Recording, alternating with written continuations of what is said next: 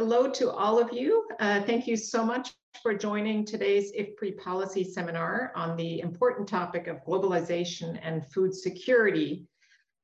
We will look at several decades of research and developments on this important and still much debated topic. We are also here to celebrate the research of Antoine Bouet, who has spent many years at IFPRI and done a lot of the really innovative thinking on this topic during his time at IFPRI. He has recently assumed the position as the director of CEPI, Centre d'études prospectives et d'information internationale, which is the leading French center for research and expertise on the world economy, where he will no doubt carry on his important work and we hope continue to engage with us at IFPRI and others around the world. So we all know that the Uruguay Round Agreement on Agriculture was a huge development because it brought for the first time the agricultural sector under the scope of multilateral trade rules, and yet it left a lot of things that still had to be further reformed. Further reform was built into the Uruguay Round Agreement, but suffice it to say that that has been difficult going. The Doha Round was launched in 2001. And regardless of whether we think the Doha round has died or not, or whether it might be on life support, the negotiations are moving slowly and are in part, I think, around these many questions around globalization and food security. In addition, I think, to some other considerations are perhaps stalled or simply not making great progress. So, it's just to say that the discussions around globalization and food security continue. It is by no means a settled topic. So today, fasten your seatbelt. We're going to look at several decades of research and think about how it may have shaped the thinking of policymakers and negotiators. We have a fantastic set of panelists, and we very much look forward to your questions. Please do send us your questions. Because we will get to Q&A after our presenters speak. You can submit your questions on ifpri.org, Facebook, LinkedIn, YouTube, or by using the hashtag AskIFPRI on Twitter. It's now my pleasure to turn over to IFPRI's Director General, Jo Swinnen, for some opening remarks. Thank you very much, Charlotte, and welcome everybody. I'm very delighted to welcome you here at this webinar. We are, as Charlotte already explained very well, we're both celebrating Antoine's extensive career at IFPRI and also looking into the issues he has worked on so much over his career, the relationship between trade, globalization, food security, and along with the evolution and the new factors which have come into play. Let me start by congratulating Antoine for his 17 plus years at IFPRI. It's a very long time. A lot of things have happened since, both in the real world, in the trade world, but also in terms of methods, data, theory and trade analysis. And so we'll reflect on all of that today, I think, in our discussion. So while we regret to see Antoine go, I also want to congratulate him with his appointment to a very prestigious and influential new position as CEPI director in Paris. We have a great lineup today, as Charlotte already mentioned. There could also be hardly a more appropriate time to talk about trade issues. You know, I'm sure all of you know how trade has been influenced by the Ukraine crisis, and of course already before by COVID-19 and some of the events preceding that. It is particularly difficult today to discuss this because there's an interaction with a number of factors, I think, related to, for example, the financial crisis, the fiscal crisis, geopolitics in the world, all of which have important aspects or influences and relationship with trade. And the public debate that we have during the crisis and today, it illustrates, I think, the complex nature of the relationship between food security and trade. For example, in developing countries, trade has allowed the access to food and the diversity of the food supply in many developing countries, also allowed low and middle income countries, several of them, to benefit from exports, from income gained from that, access to foreign currency. But at the same time, it's also created a dependency on world markets for food imports and access to food. And this, particularly during the Ukraine crisis, has come to the forefront again. For example, countries in North Africa like Egypt, Libya, Sudan, etc., are highly dependent on wheat imports, okay, much of which came from from the countries affected by the war, and therefore is affecting their food supplies. At the same time, what we see is that there's still a lot of trade barriers around, and this is limiting developing countries' integration in regional trade and international trade. And particularly in Africa, there's still a lot of structural problems and policy problems related to that. I think with such complexity and the intensity of the public debate today, it's even more important than ever to come up with evidence, to come up with insights which are based on careful analysis, on sound scientific methods, on good data, and of course, focusing on policy relevant questions. Antoine has made major contributions in this field over the years, and I think particularly his work on Africa and the analysis of trade agreements, his major contributions in bringing better data to how much trade is actually taking place in Africa, and that official statistics are obviously strongly underestimating these, the actual trade taking place, impact of non-tariff barriers, export restrictions, and of course the specific structural challenges faced by the African continent. All these are really important contributions.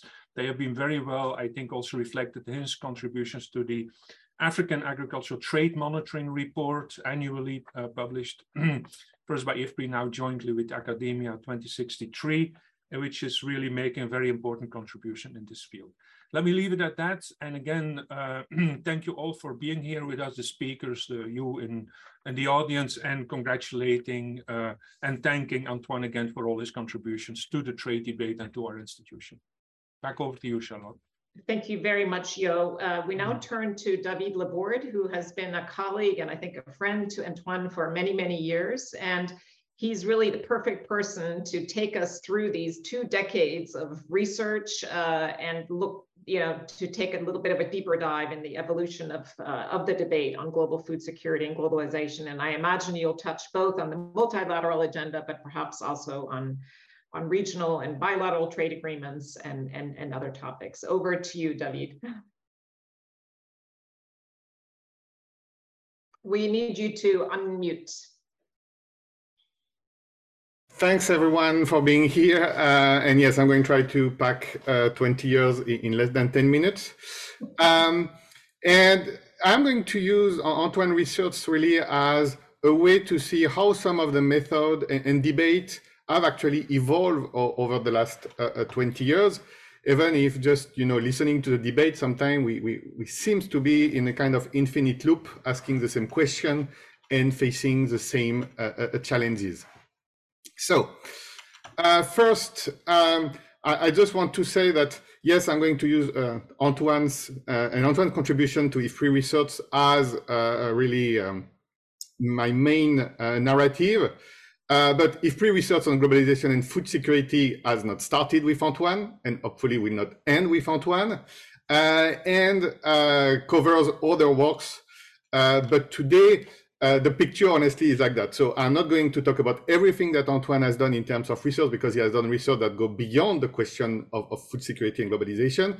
And as I've said, IFPRI other works are important, but still, as you are going to see, the bulk of the 2 circles overlap, and that's what I'm going to talk about. So now we talk about how we do research, and I'm going to talk after about the content, but I think, and Antoine is a very good example of this, we need always to do a job and a work on data, because we still believe that economists are scientists. So the first thing they need to do is to measure the phenomenon they want to study. And that's very important, but you also need to be guided by theory.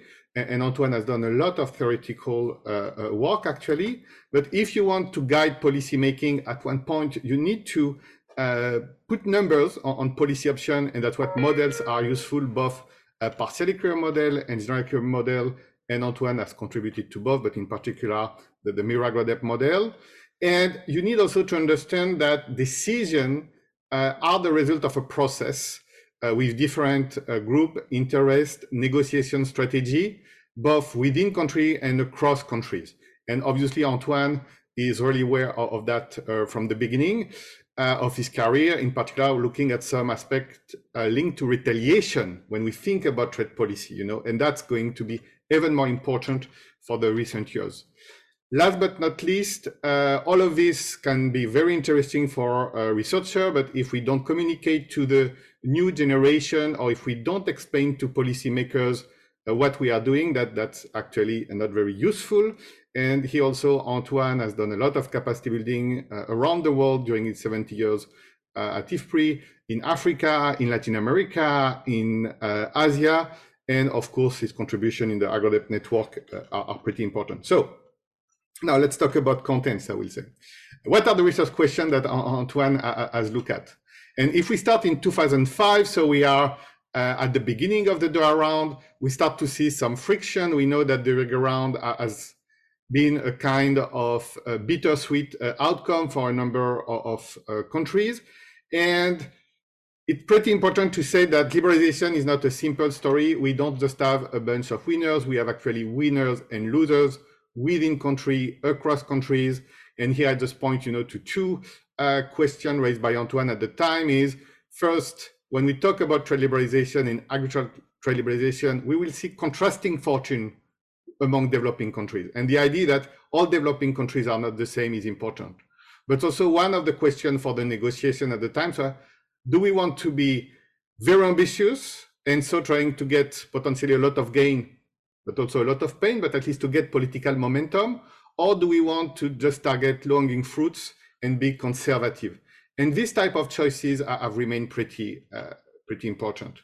Now, few years after, and dealing with this process, it was pretty important to make clear that details matter. The liberalization is not a simple story, and to understand it, we need details. And a couple of papers here I am pointing to. So after you will have the presentation, you can try to read all the Antoine's career paper by paper. But on one hand, there is one that is about really better measurement of trade policy and tariffs with a project that was called MacMap at the time and continue, and its contribution to the JETAP network, about making sure we talk about the actual trade policies, because that's what also negotiators care about. It's not just, I would say, a fiction of or a simplification of reality. Detail matters. But at the same time, we were using a lot of models, in particular computable general equilibrium model, and for part of the audience, they have been seen as black box. So what Antoine has explained is they are not black box. We can understand where the different numbers come from. You just need to make a bit of effort, but actually they are very transparent. But here also, we need to better communicate, to better explain, and it is a work he has done. So all of this can make the negotiation more concrete, more transparent, but actually more transparency in negotiation is not always something that all negotiators like. Now, starting after the first decade, it was clear that there is a lot of clouds on the horizon. So here I'm putting some years, but just think that some of the paper and the publication date actually represent an initiative and some work that have started many years before. So it's not like even if Antoine is very bright, he's not a wake up in the morning and have a paper after 1 week. Some of this data work actually can take years. Some of this building model also are long run investment. And for the cloud on the horizon, I will just raise two types of one. One is clearly the Doha round was, I would say, failing after 2008. But what is the alternative to a multilateral liberalization? What it means to stop delivering on trade liberalization? And that's the type of work that was done in this paper, assessing the potential cost of a failed Doha round, where you have both, I would say, game theory and general equilibrium to show this. But this work was started actually in 2004, when just Antoine was also starting at IFPRI. And at the time, some negotiators were saying, don't publish it, you are too pessimistic, you are going to make the world a worse place. But at least things were discussed. And then the rising question of export taxation. Because also, I think leaving the Doha round, and in particular, if you think about the beginning of the 2000s, the agricultural world prices were very low, at a kind of all-time low. So people were saying, we still have a world where people want to export more, there are a lot of subsidies, prices are low, and that's a big problem. But step by step, we have realized that, no, having low prices is not the only problem that the world faces. We also have a problem when prices go up, especially when they go up for a short period of time, and then we start to see policies sometimes triggered by panic that amplify it. But as 2010, Antoine was looking at this, and the pleasure to work with him on that, even before the question of export taxation become very sexy. And at the same time, it was clear that there is other policies that impact global markets that are not on the negotiation table yet. First, some shock that can impact the demand within country, like the biofuel mandate, with both impact on food security, with environmental concern, but also the adoption of new technology. So here I give an example of a paper that Antoine did with Graham Greer on GM cotton, but also on GM rice. So, you know, on one hand, there is a trade dimension because that's all the non-tariff barriers, but that's also important choices, I mean, for society regarding these issues. Now, what is the last part? So the last part is, before entering in it, if you want a summary of the first 15 years, you have this excellent book published at IFPRI, available for free on our website, that summarize actually, I will say, 15 years of research. And he also had the pleasure to edit it with Antoine. Now, for the last segment, it's a bit more kind of sad, because on one hand, obviously mutualism has not delivered too much in the last 4 years, even if I mean the last ministerial at least has brought some concrete output. So that, I mean, that's good. The world also has been shaken by COVID-19 and the current invasion of Ukraine by Russia, as Jo has pointed before. So the threat or the discussion around globalization have been maybe at a very high level. And at the same time, we have seen populist policymakers using these fears or worries for their own domestic agenda. And so what are the alternatives? On one hand, we still see a growing number of discussion on bilateralism, but sometimes, you know, especially when it's going to involve large player and small player, like the economic partnership agreement between the EU and some African countries, there is obviously questions about how to deliver a fair deal when you are in a very asymmetric situation. But also we have seen rising trade wars and confrontation between trade blocs, and the current situation about is the future of trade, about trading with friends, back on the table. Now, to conclude, I just want to say that also there is a big debate and discussion regarding Africa. And obviously, Africa today is a continent where food insecurity is the highest. And there is no point to talk about global trade and food security if trade doesn't deliver on food security for Africa, not only promises, but actually deliver. And on this, Antoine has started to work on this question, I mean, also a long time ago, understanding how much Africa is trading with itself and with the rest of the world, and why it's not trading enough. This goal of continuing to measure the phenomenon is something very important for Antoine, and after 10 years, he continued to always revisit that. And in particular, the question of cross-border trade, and informal cross-border trade in Africa is key. And here there is a lot of ongoing research also leading to change practices by statistical offices that is important to really know what we are talking about, because at the beginning of this continental free trade area that is taking place in Africa, we need to know what was traded before, how much is going to be traded tomorrow, and if trade also is a way to bring more formality to informal sector to deal with a better livelihood for people, but also better food safety, for instance.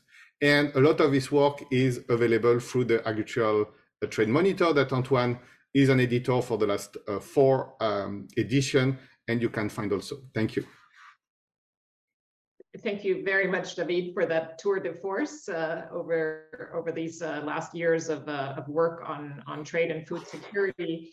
We now turn to a very distinguished panel to provide their reflections, I think, on this overview. And our first speaker is Tom Hertel, who serves as the Distinguished Professor of Agricultural Economics at Purdue University. And Tom, our question to you, in light of this large set of work that David has just touched on, in your view, how has the landscape of research evolved over the last 20 years to address the debate on globalization and food security? Okay, thanks, Charlotte. It's a pleasure and honor to be here today to celebrate Antoine's career. I think it really is important to mark these occasions. And his work has had a major impact on the way in which analysis of these issues analyses are undertaken, as well as the way we think about trade agreements. So I happen to have had the good fortune of observing Antoine from early in his career. I'm going to start in 2001, even before he joined IFPRI, when he and his colleagues at CEPI produced the very first version of an important database and a framework for analysis of protection in trade protection. And it's the market access maps that we heard about from David already. This was a public good. It was something done to allow many people around the world to analyze trade policies in a realistic way. It brought three important dimensions of the problem to the community of scholars working on trade agreements. It allowed, first of all, it sought to integrate into one analytical database all the major trade policy instruments, not just tariffs, but also anti-dumping duties, tariff rate quotas, other things. There was a lot of complexity here. And in this complexity came important new rapid growth in preferential protection. So opportunities for example, other countries to access the US and EU markets in a preferred way. This resulted in important erosion of critical preferences for many developing countries, an issue that Antoine worked on. And a third element of this database, perhaps the most important, was the policy relevant resolution. Trade policy is negotiated at the level of thousands of individual tariff lines, not at the level economic analysis is typically done. And capturing this in a database and analysis was really a critical element and important step forward for the global trade modeling community. So as someone involved in the leadership of the GTAP network at this point, I was very interested in this. And indeed, about the time Antoine joined IFPRI, this MAC map became the backbone of the GTAP database when it came to trade policy, the way everyone in the world was analyzing trade policy. So this was very important. Antoine was recognized in 2010 with the Alan A. Powell Award for Outstanding Service to the Consortium because of this and related work. And of course, as David has already said, Antoine was also involved in developing models to use this kind of information, the Mirage model, the Miragrudep model, and he made these important contributions. David alluded to some of the papers already, very much around the Doha round and its impact on developing countries, detailed focus on agriculture, but also comparing across the board with non-agriculture. Very important to get that comparative perspective. How would low-income countries be affected by the Uruguay round? As David pointed out, transparency is not always beneficial for negotiators. In some ways, I think all of this transparency and analysis made it very hard for them to conclude the Doha round because it became clear that in many cases, not a lot was being offered. And perhaps the most beneficial pieces for developing countries were being omitted from the reforms. And that was particularly problematic. I thought his work with David on the potential cost of a failed Doha round was important to highlight what was really on the table here as we really failed to conclude that round. These 7 papers that I've just noted have been cited more than 1,000 times in the literature and proved very influential in policy discussions. Antoine was recognized as a GTAP Research Fellow in 2005, again in 2016, and his work has been twice recognized by the Agricultural and Applied Economics Association for outstanding communication. So not only did he do good research, but he managed to communicate it to the people who really needed to hear this. One thing that's very clear in my mind, conducting this type of very sophisticated global economic analysis while delivering policy relevant insights really requires a unique type of human capital. There aren't many people in the world who can do this. And so normally the departure of someone like Antoine from IFPRI would be a cause for great concern on my part, perhaps Jo Swinnen's part and others. But an important contribution, as David highlighted, of Antoine Bouet over the course of his career has been his ability to identify and groom talent. And of course, one of those talents, we've already heard from him. In 2008, I found myself serving on the dissertation defense chaired by Antoine, in which David Laborde was granted a PhD with special distinction. So not surprisingly, Antoine pulled David to IFPRI, where he's doing this excellent work. They've collaborated a lot, and I think trade policy analysis at IFPRI is going to be in able hands even with Antoine's departure. Of particular interest to me in terms of the direction things are going now, and IFPRI's work is really mirroring this, is moving in the direction of broadening the analysis of trade policy to look at the interplay with a range of sustainable development goals: poverty reduction, nutrition improvement, reductions in environmental degradation, protecting biodiversity. All of these are fundamentally related to trade. Trade conveys global drivers to these local communities where where poverty, nutrition, biodiversity are at risk. It could be population growth on the other side of the world, or income growth elsewhere, technology changes. Trade conveys these global changes to local communities. And that's a very important element of this. Of course, the way those local communities respond to these stresses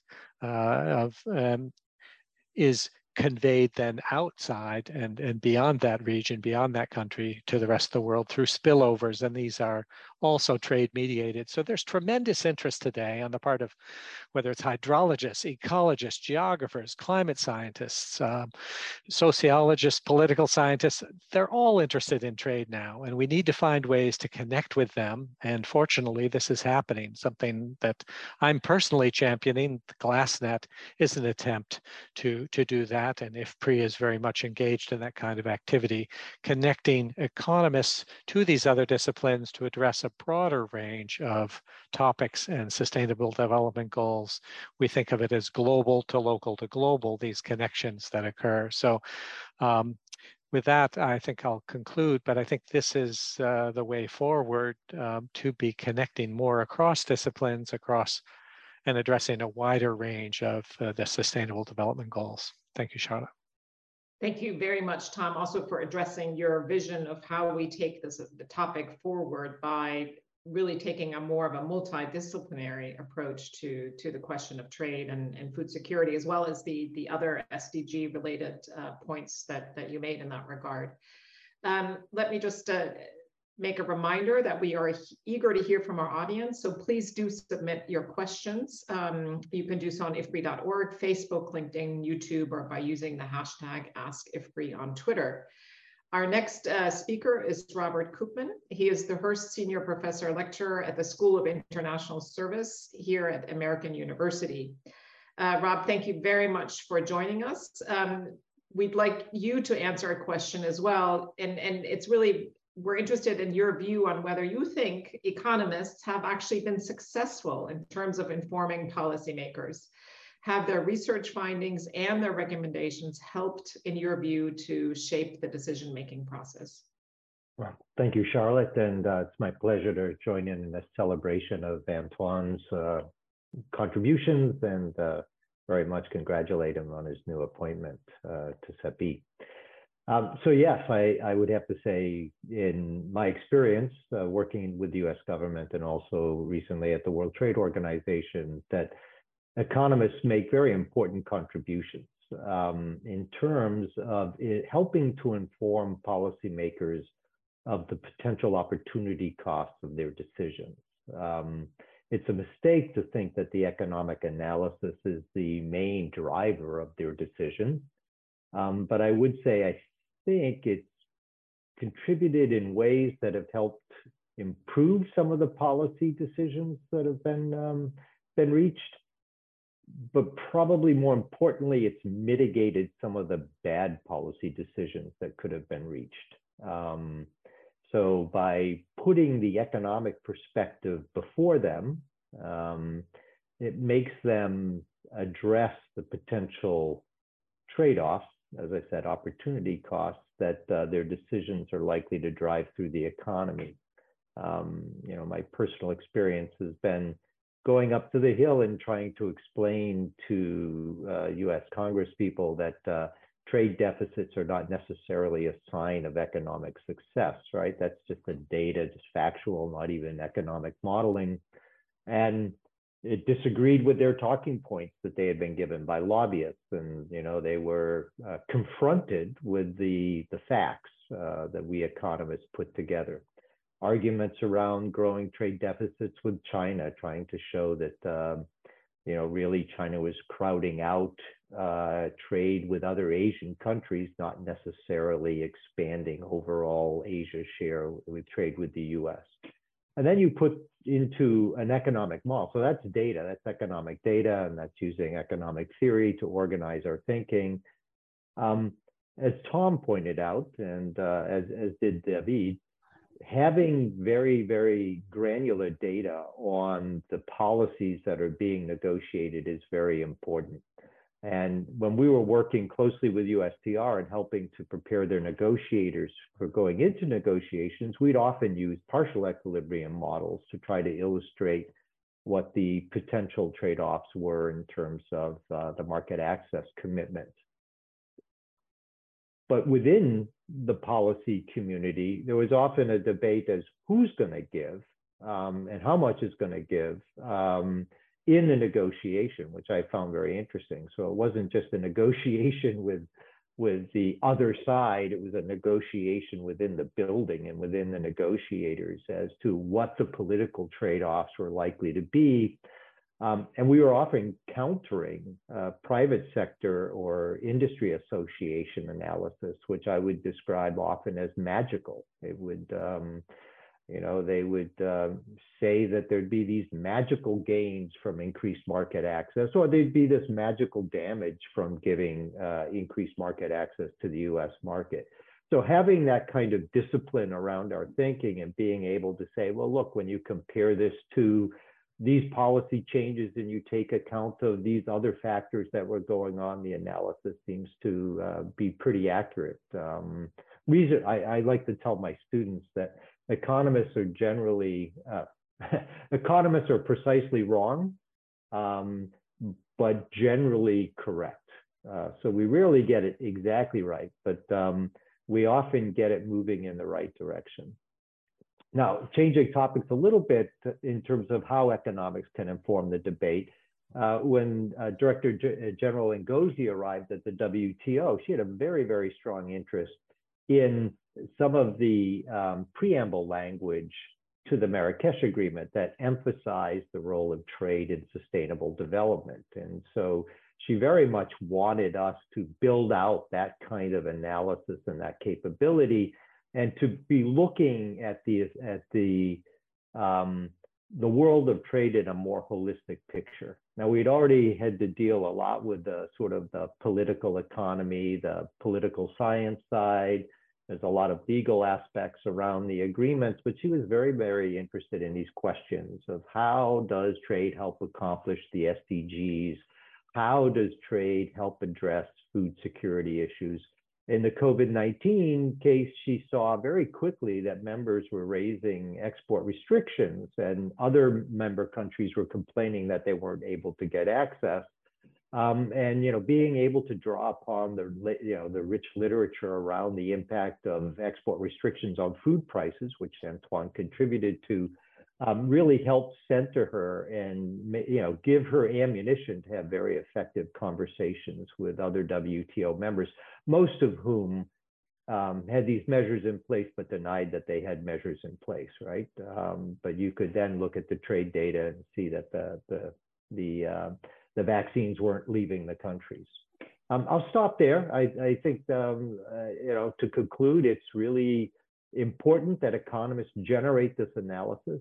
We're often, you know, looking at a particular scenario, and that may not be the scenario that plays out in the real world. There's lots of elements, the sociology that Tom was mentioning, the political aspects that we don't necessarily incorporate into our models.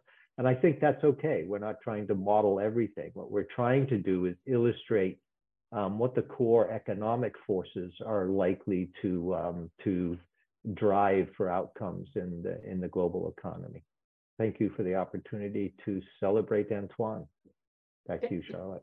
Thank you very much. Really very interesting remarks, Robert. And I see a new research project in the works here. We need to estimate all of the bad policy options that have been averted through economics. And then we can really talk about the impact of this work in a better way. So fascinating set of insights there. Thank you very much.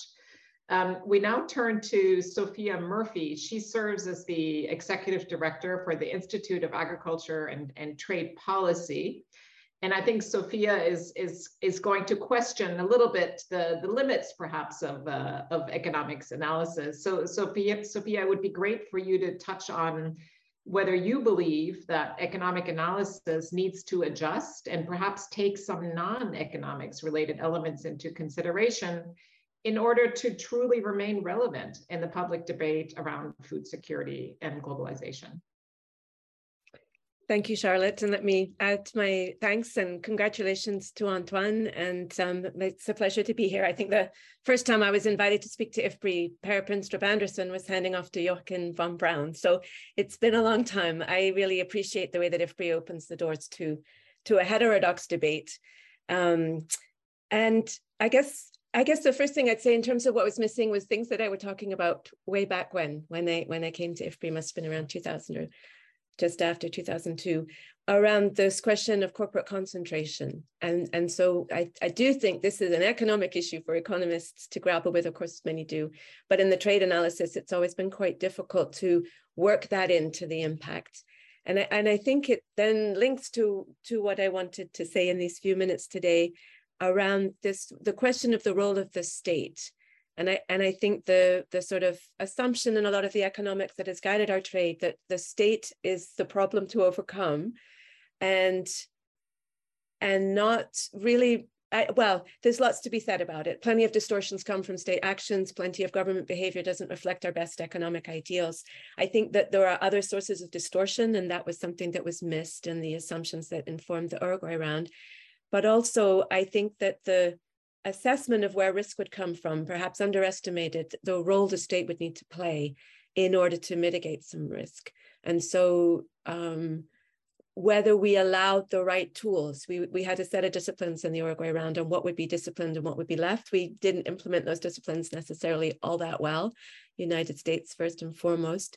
But at the same time, I think we maybe underestimated what developing countries needed. And I would just say I really do appreciate that long body of work David was presenting, and that Antoine has also grappled with, to go to countries and see what they're actually working with in terms of strengths and weaknesses and institutional capacity, and maybe understanding that market and state coming together and needing to be able to work with them both rather than assume some out. You know, there's always assumptions that have to go out when you model. I think some of these things we need to learn how to incorporate into our thinking. I guess the other big issue, which I think economics has been grappling with all along, I think trade economics surely as well, but maybe not as easily when it comes to actually making proposals in a trade negotiation, are all of these issues around distribution and equity, and ultimately around these planetary boundaries that we're now confronting. And I think for a very long time, the assumption in trade policy has been realize the gains and let the state take care of the redistribution. But that same poor state that doesn't make the best trade policy decisions also doesn't make the same best redistributive decisions. And so I think that's left trade without the political interest that it could or should have. Trade is very unpopular in most countries among many people, except those countries that just trade as a matter of, island states, or Canada, where I come from. You know, you've always traded and you see trade as integral, but the United States, Europe, a lot of big countries, the emerging developing countries, they don't at home have political support for the kinds of trade ambition that the multilateral system espouses. And I think that the Uruguay round passed in a rather unique moment. And I think part of the paralysis since has been that states choose to sort of lean on their national sovereignty. A lot of civil society disengaged. I think that Tom Hertel is right that there's a lot of new interest in trade, maybe from other sectors. But I would say one of trade's big problems at the moment is a withdrawal of interest from broader civil society in what trade can do. And that remains a big challenge, I think, for us, that trade is more and more essential to food security. Far more countries depend now on trade to realize their food security than before. And yet there's it's not politically integrated into either what countries are proposing at the WTO or into what other policies they're developing within the economy in order that trade can play this role of risk diminishing rather than risk enhancing that it should. The last thing I wanted to say is really just that I think food security as a concept, a theory, as a practice has evolved enormously in these last 17, 20 years that we're looking at. And I think there may be things to learn there about interdisciplinarity, how to think about complex modeling systems interactions. And I think trade has been rather left out of a lot of that work.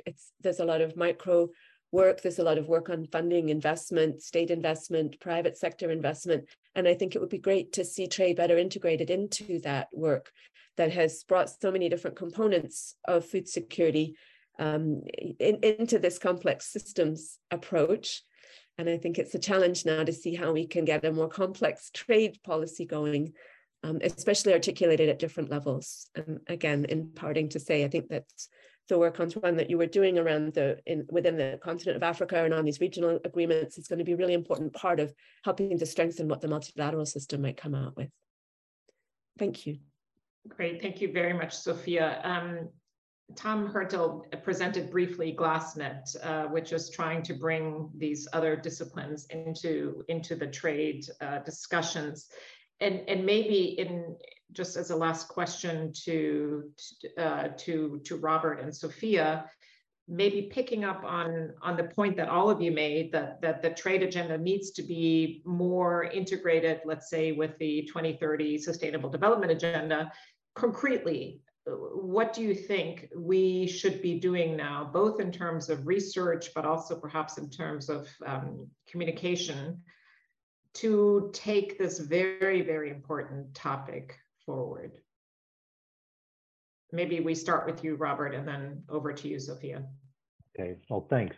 So I think one of the things to emphasize, and it's probably an area where economists are really out on a limb, but it's the dynamic aspects of the gains from trade and technology transfer.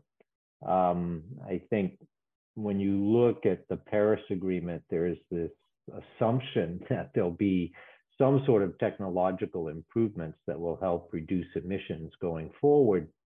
And one thing, I mean, we're going out on a limb when we do this, and many academic economists don't like it, but I think it's very useful to take some of these large applied general equilibrium models and start asking different questions, different kinds of scenarios. Now, they're not going to give us an answer, but they're going to illustrate the potential effects of different kinds of either innovations or technology transfer programs, and help illustrate some of the maybe unexpected or unintended effects, right? So just like we learn when advanced economies reduce subsidies for exportable surpluses, it has adverse effects on low-income citizens in countries that were relying on those. That, you know, a model helps illustrate that. It may seem obvious, but it often doesn't come through until you do the analysis. I think looking at some of these more dynamic effects and how trade can positively contribute, but also dive into the model results and look at some of the potentially unexpected things, or what sectors might then start screaming unhappily about it, rather than just focusing on the positive results. I think that helps inform the debate. As I said, it helps illustrate potential opportunity costs and pressure points. We do need to do a better job of building in the environmental aspects of trade. There's been some great work done here recently that's helped improve the data, both from a sort of an input-output perspective on emissions, but also people like Joe Shapiro sitting down and actually looking at the bias, unintended bias in trade policy. You know, you start bringing that all together, and I think we can do a better job of helping to illustrate what some of the trade-offs and potential benefits and costs are. I'll stop there. Thanks, Charlotte. Great, thank you very much. Sophia, do you want to come in with a brief and clear recommendation for the way forward? Well, I would just say three things. One is we're looking at the Institute, in fact, what is climate change doing to the very big ag kind of engines, the 5-6 big powerhouse producers for export markets. I think we've examined that idea, like what in the next 5 to 10, 15 years is going to be the wheat grain market, assuming climate change, knowing climate change. And the second one would be the need to think about how we're going to regulate for competition so that we can actually anticipate what some of the trade market opening might bring in terms of shifts in competitive context. And the third would be what investments are needed for the transitions that we have. And so I think this bringing the state back front and center and thinking more openly about different tools we have in an imperfect world. How can we help the fact that we're going to rely more on trade into the future? Excellent. Thank you to all of our panelists for a really very interesting set of remarks. And now the time has come to hear from Antoine himself. Antoine, we're delighted to have you with us. And we look forward now to your reflections on what this panel has been discussing, what you take away from your entire work that you did while at IFPRI, but also, from your engagement with the people here, as well as your many engagements over the years on the topic of trade and food security. And let's just hear your reflections. I think we're all really excited to hear from you at this sort of important point in your career. Over to you, Antoine. Thank you very much, Charlotte, and thank you everybody for the organizations and the participations to this seminar. I'm really glad to associate my departure from IFPRI with a very interesting seminar on globalizations and food security, because this is really a topic which has occupied most of my career. So I'm really glad with this seminar. I'm really sorry I was not able to attend the beginning of the seminar, but I had the last minute meeting with people who are at the high level in France and who are very preoccupied with the rise of the cost of energy in Europe and the impact on economic activity. So, but I will look, of course, at the recording, and again, thank you very much. A special thanks to David, because he organized this session.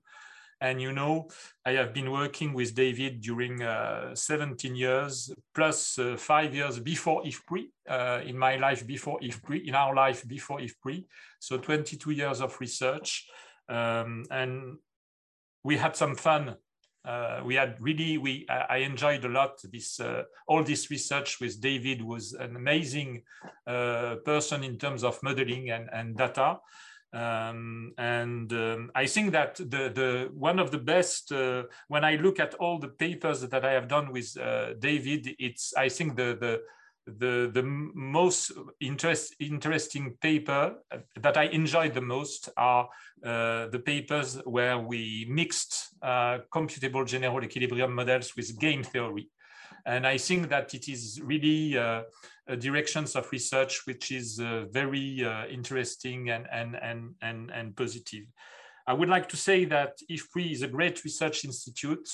So my departure from IFPRI is with a lot of regrets. It's not an easy decision. Of course, I enjoy the new positions and working for the French government, but it was really difficult for me to leave IFPRI. It's a great research institute, and the reason why, it's because if I look at the trade team that we had during several years, and I think it's an important point concerning how economists are doing research and try to be, consistent and pertinent in terms of research. It's the trade team was a mixed combinations of different competencies. First, we had very good people in terms of theory and modeling, of course, with David, Valeria, Fusseini, Joe, and Joe Glober, and we systematically try to improve the data. And I think this is really important. Theory, modeling, and data. Data is really important, and in my career, I try to spend a lot of time on the improvement of data. This is really important, and David is a great guy in terms of knowledge of trade data and tariff data, Fusseini in terms of informal trade data. But I would like to add also that we also must know econometric techniques, of course, but also we cannot, work in an ivory tower without contact with reality. And what was great in the trade team at IFPRI was we had people with an in-depth knowledge of agricultural markets and the functioning and the details of economic agricultural policies and trade policies, with David, of course, but also with Joe Glober. And I think it's really important because when we talk about agriculture, it's a very special activity, and economists have to know how it works, agriculture, because it's a special activity. It's a special sector of production. I'm not very good in agricultural economics. But I can say that David and Joe Glober was a great colleague.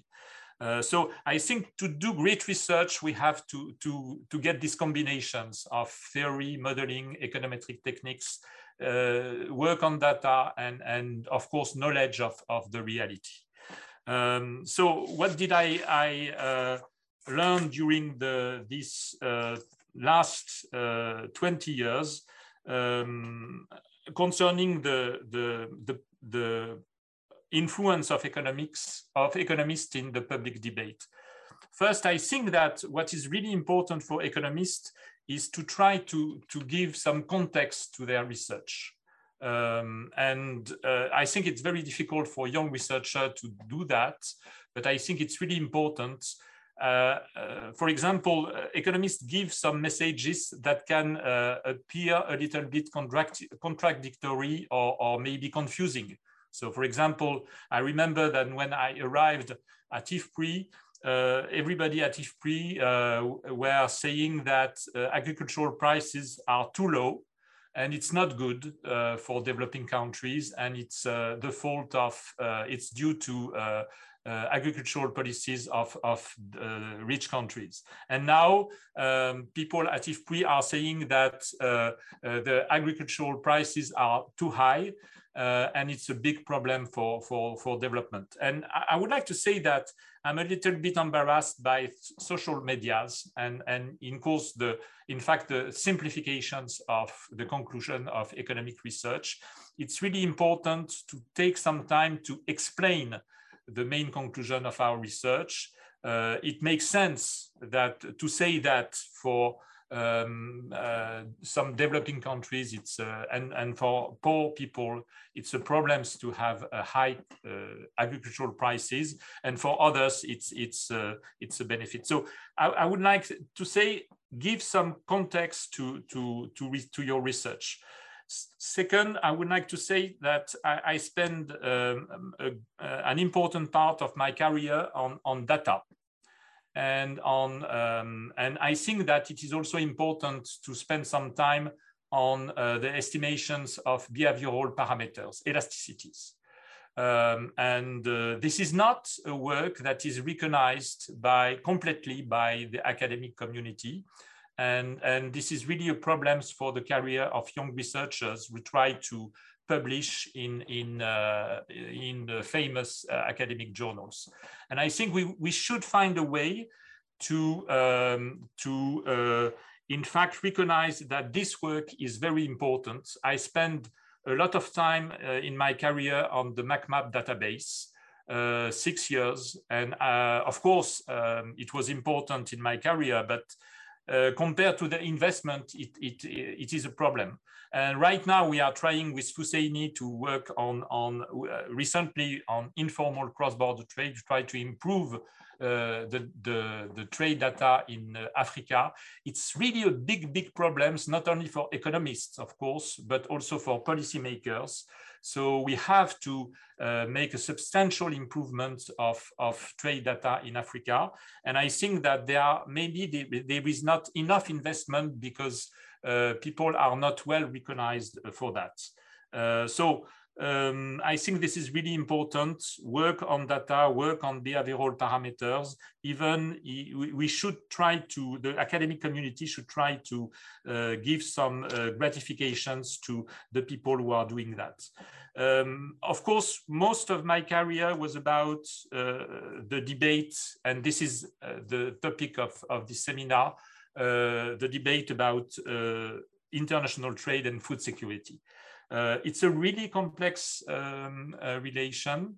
I think that there is much confusion about that. For example, there are many people who do not understand what food security means. There is confusion with food self-sufficiency, and it's a big problem. I would like to cite very interesting research that has been made recently by Stefanie Stancheva, who is doing some research about how the population in the public debate understand economics in terms of fiscality, but also in terms of international trade. She's doing also some experiments to give some lessons to explain how economics function, how economics works.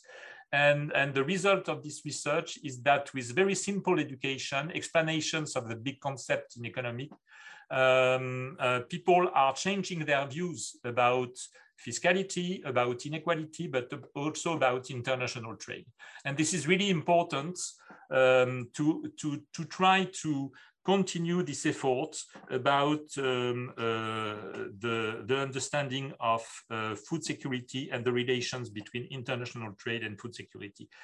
Of course, it's not an easy relations because people have to understand that liberalizations of trade can improve food security.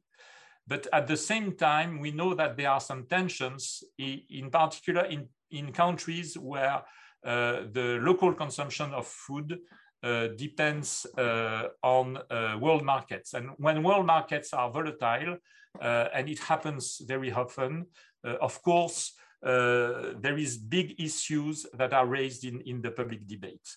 And also, I would like to say that when we see some policies addressing food security, like export restriction, governments adopt export restrictions to improve the access of citizens to food and to decrease local prices of food.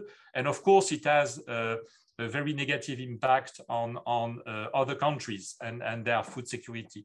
So of course, it's a problem. And at the same time, we have even more complex relations because of the environment and the climate change and the fight against climate change. Because of course, the support for biofuels is putting pressure on international prices, and it contributes also to food insecurity. So I would say that most of my career, and I think that I try to improve the content of the debates, it's about these relations between globalizations and food security, but there is still a lot of work to do. I don't think the last remark I would like to make is the fact that I don't think that globalizations will decrease in the near future. Of course, in my mind, there is a potential for a limited redesign of global value chains, which will take more into account geopolitical forces, factors. So I think it's an important point. It will not consist in a general reshoring of economic activities. And the reason is that we need the economic efficiency of specializations and international trade, because the cost of energy transition is already very high. And so we cannot organize it on a self-sufficient basis. Thank you very much. I quit IFPRI. I think the most important point is that I have very good memories. I have friends, new friends, and of course I will continue to make some research with you. I hope to do research with Bob, with Sophia, with Rob, with Tom, of course, but I hope to continue research with my colleagues at IFPRI, Joe, Valeria, Fousseni, and of course David. I also tried to improve my English, but it was not 100%. I have to confess that at the very beginning, I understood only maybe less than 50% of the discussion. So now there is an improvement, even if with my Australian colleagues, it's still a little bit difficult. Right, thank you very much. Thanks, Antoine, for your presentation, which was delivered in perfect English. So you touched already on the big question, right? That people are, that somehow the concept of food security is not really well understood, or the definition is not widely shared. And that is really reflected in the questions that we've received. And I'm actually going to turn to our other panelists, including David, to get at this question, right? So one question is, food security is still understood as the domestic food self-sufficiency in many countries, even in some advanced market economies. Somebody else writes, even though food has always moved globally, or in the context of food always having been moving globally, how far can we push the reliance on local foods by countries to boost food security?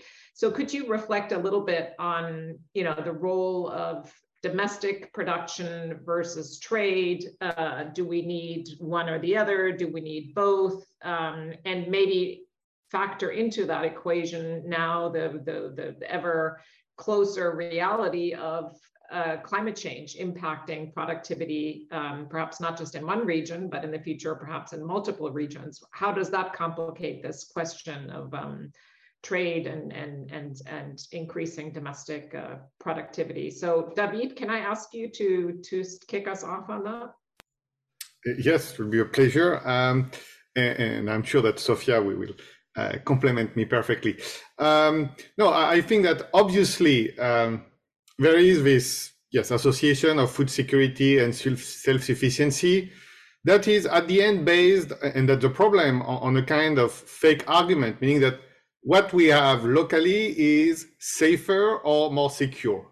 Now, if you see most of the food safety problem we have seen in the last 20 years, both in advanced economy and in poor economies, there are local problems. You get mad cow disease in Europe, dioxin chicken in Europe. So even, systems that are very strong, you can have a local problem. And similarly with climate change, you have countries that when they have a drought are losing 30-40% of their production. That's actually much more than what the world market even collapsed. We have never seen a collapse of 40% of world trade in grains, at least for the last 40 years. So this feeling that, because it's local, it's safer or more secure, is actually not supported by fact. Now, for policymakers, it can make sense to say, what is within my border, I can control to some extent. And we have to acknowledge it. But once again, it's not like I can control the weather, or I can tomorrow take the grain that are owned by farmers and distribute it for free to the rest of the population. You can do it for 1 year, but after you have a collapse of your farming system. And we have seen many cases, when countries have done major land reform, moving to Marxist system or things like this. So really this idea that local is safer or more secure is not supported by fact. And similarly, when you look at price volatility on local markets, typically in Africa, are much higher than what you see on world markets because there is a problem of connection. So just to say that, obviously, we need local production and global production, and it's not something that one versus the other. That we also need to make sure that we assess things rationally, so we don't bring, any kind of, because it's foreign, I don't like it. And unfortunately, there is this gut feeling sometimes, or the other policymakers are worse than my own policymakers. We have to acknowledge that no one is perfect. And the question is how we can have institutions that make cooperation real, and to also to tackle some problem. I think that Sophia has raised the problem of competition. That's a big one, because if you have a global market, but you don't have a global competition authority, as we have in more places, here we have a problem to deal with. So that will be my main element. And now also, what means local? Sometimes we have to wonder, is it local domestic? Is local my city? Discussing with many policymakers, I have seen basically everything depending on where you are. So some people will say, oh, Vancouver should have a local food system. Actually, it has already had one, But what it means, a local food system for Mumbai, how you feed this amount of people. And so what are your borders of your local definition? And so on, all the small and big cities will come with their own version.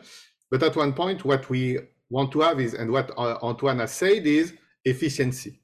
Now we have to be careful to not just think about economic efficiency, but also environmental efficiency in a context where everything doesn't have a prices. And I think that's where a lot of the debate will be about, because we don't price carbon today properly in our economies. For example, we don't capture transportation costs and the externalities coming from transportation costs. But at the same time, we don't also properly deal with the emission coming from growing tomatoes with greenhouses in northern countries. So that, I think, where the debates will be, to make sure that basically we level the playing field and that we take into account all the key externalities that are relevant for the food system.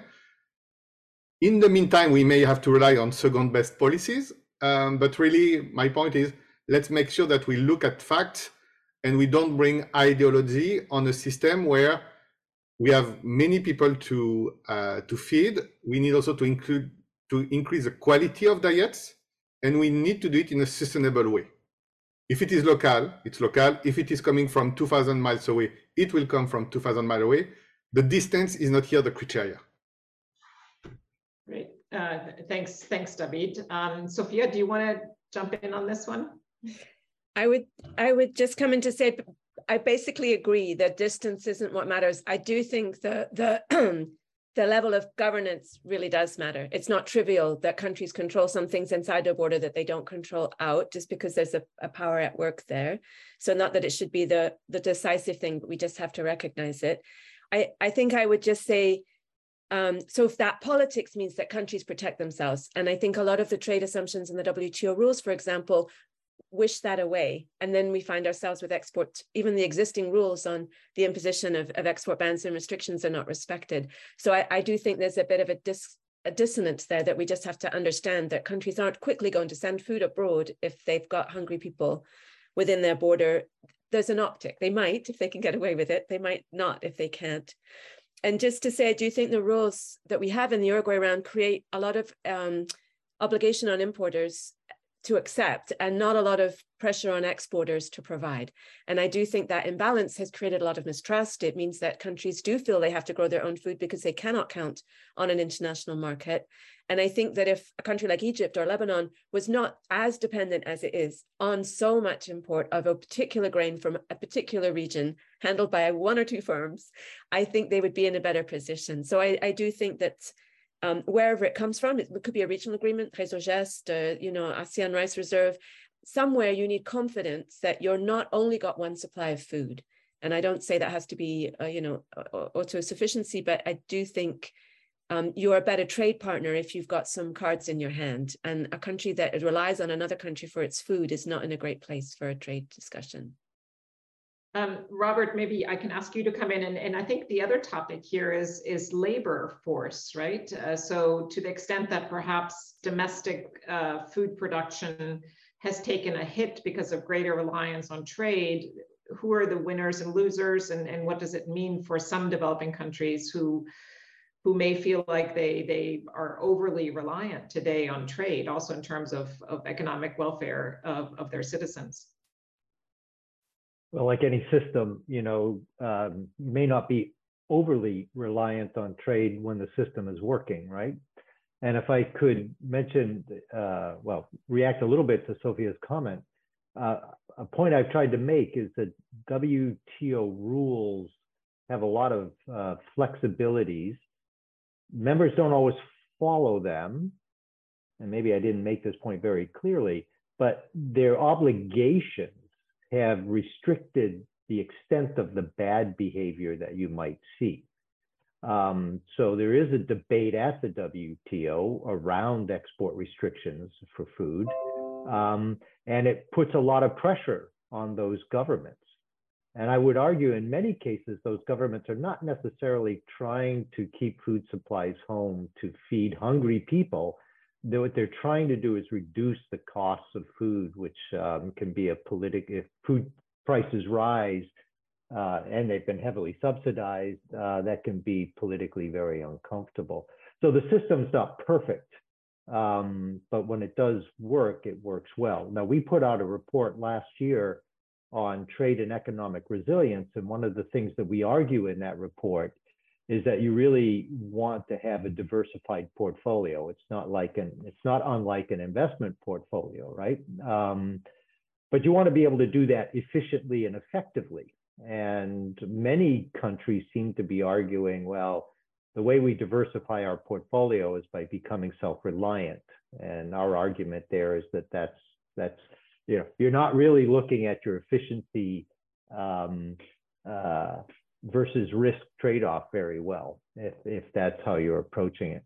Now, very early in my career, I did work on the transition economies, in particular Russia and Central and Eastern Europe. And at the time, US policymakers very much believed we had about a 45 million metric ton net exports to the region. And that was a huge market. And I had to come in and tell policymakers that was going to change, right? At least by my economic analysis, that not only were imports going to decrease, but they were going to become net exporters and compete with us. And that was a very, very unpopular message. And most of that message, by the way, was around a decrease in disappearance or consumption, along with improvements in yields and production. But, the policymakers are like, well, people are standing in line for food there. They're going to keep buying food. We're going to keep selling it to them. You're crazy. You don't know what you're talking about, right? And that's where economics can really give you some helpful insights around these kinds of changes. One of the comments that I've heard is, how can African countries change their diets back to foodstuffs that are more locally grown and not rely so much on this Western diet that then relies on grain imports when historically they didn't consume grain. I think thinking about those kinds of policy environments help create perhaps that risk reduction and that diversified portfolio.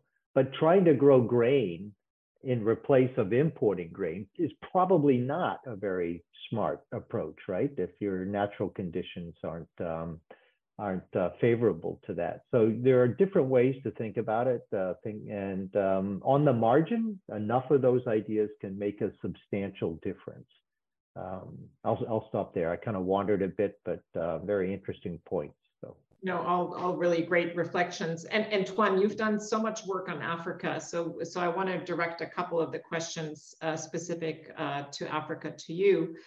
So one comes to us from Accra. What measures can be put into place to curb the high rate of food security in Africa? And then related to the previous discussion, an anonymous questioner is asking, is trade the solution to food security in Africa? What about food sovereignty? And maybe we need a definition of food sovereignty. Is food sovereignty the same thing as self-sufficiency, or what do we understand that term to mean? Thank you, Charlotte. So yes, I think that in fact in a bilateral chat, David told me that he insisted before my presentations about one point, which is Africa is very concerned with food insecurity, more and more maybe, and if the liberalization of trade doesn't deliver some results, some impact on food security in Africa, then the debate may be lost. So the concept of food sovereignty, I agree with you, is very, very confusing. And what I understand is that people want to have the control by their governments of their access to food. They can decide. They do not want to depend on world institutions, and I think this is very confusing because in fact WTO never decided of the food policy of one nation. So I think that it's a relabeling of food self-sufficiency with some political correctness, honestly. So if I can say, what are the measures that can curb the rise of food insecurity in Africa? I think that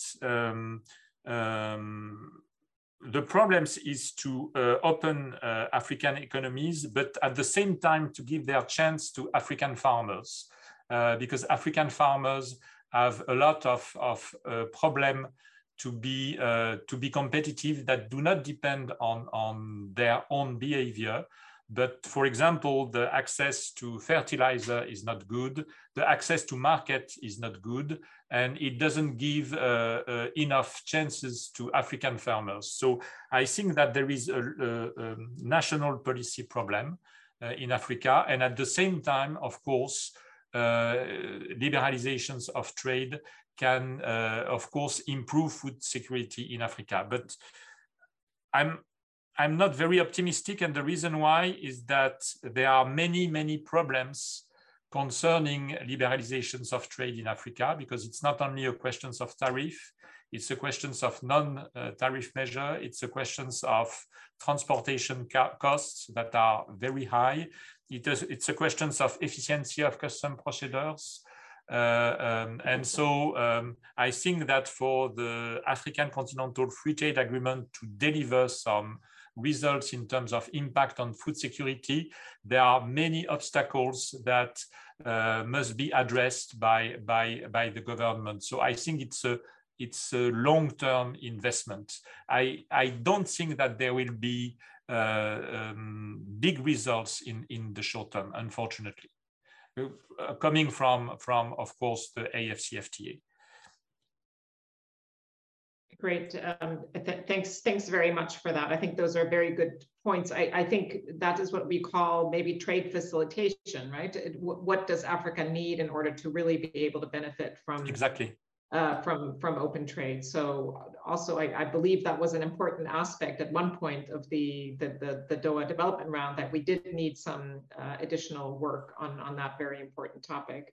If I can just add a very rapid point, there is something to do about trade data, and the problem is that international trade statistics missed a majority of trade between African countries.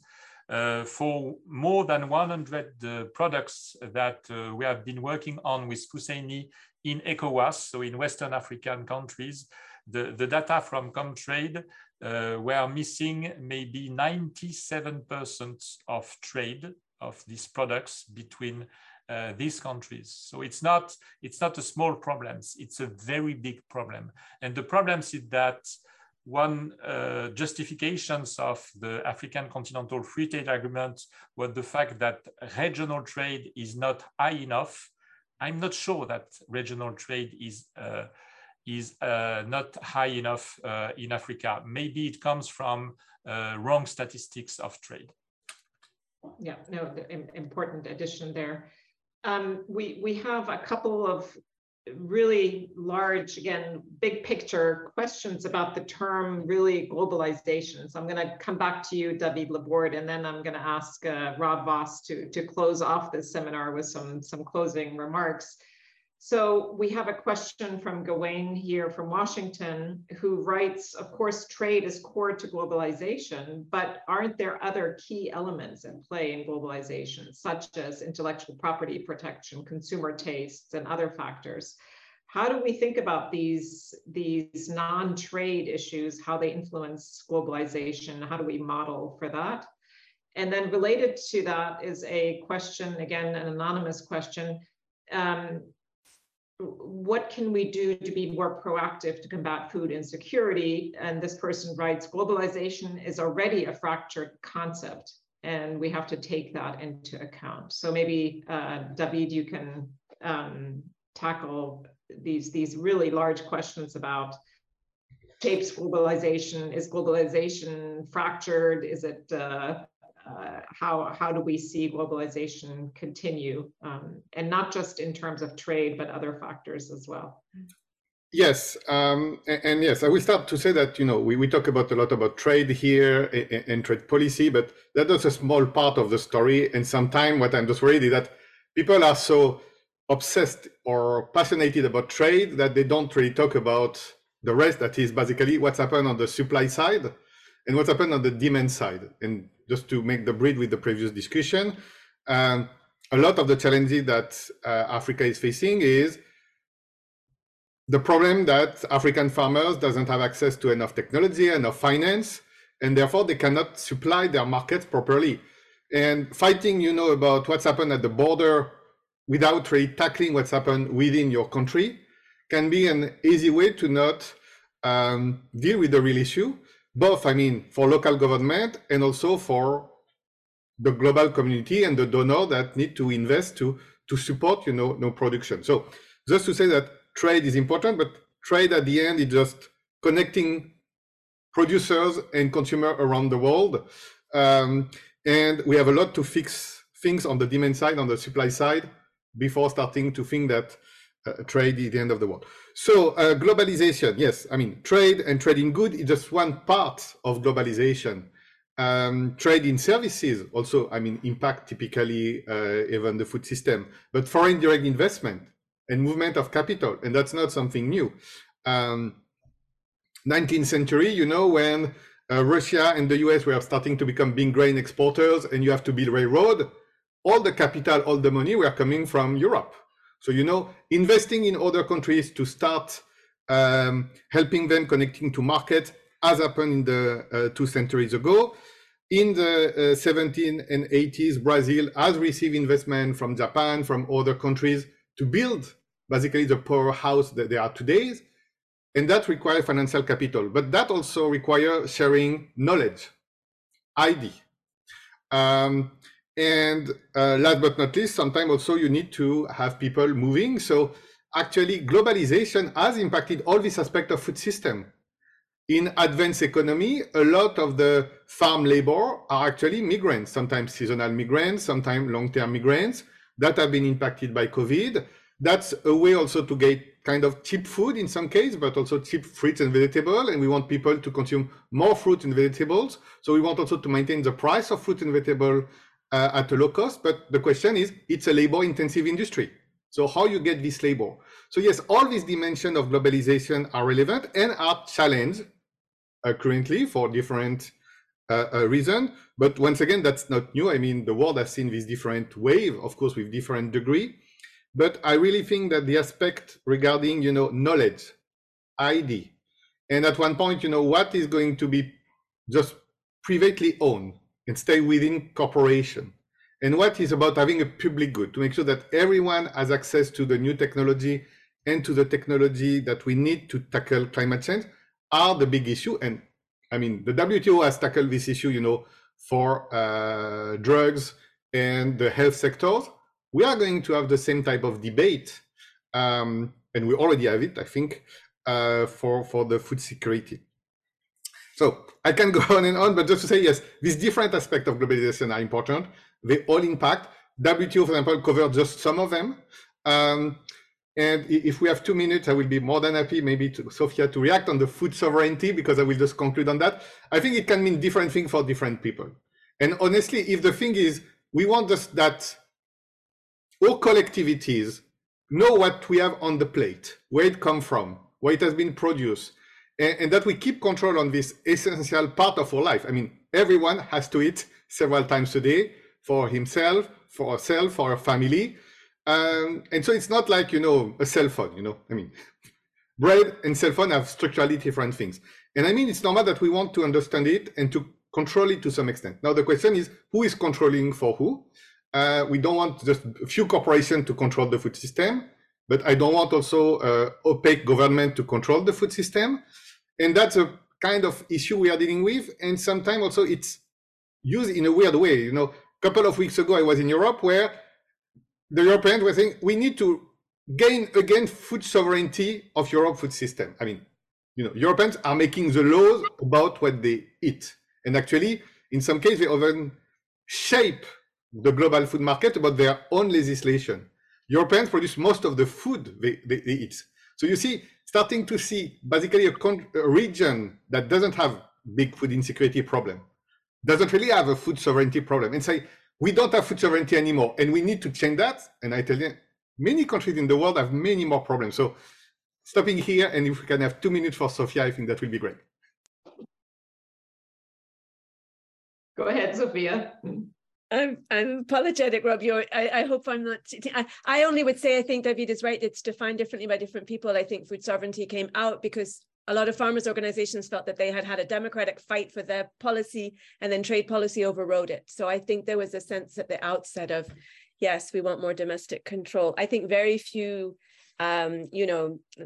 theoretical definitions of food sovereignty say it's food self-sufficiency. I think that's a red herring. So just encourage you to look past that to try to understand where else people are trying to have this sense that I cannot trade with you if I'm not in some way more equal. And food is a very difficult thing to depend on, like energy. We're very comfortable with having an energy autonomy. I think economists could think a little bit more broadly about that. Okay, thanks. Well, let me thank Antoine and David and our three very distinguished panelists, and Jo for all of their remarks.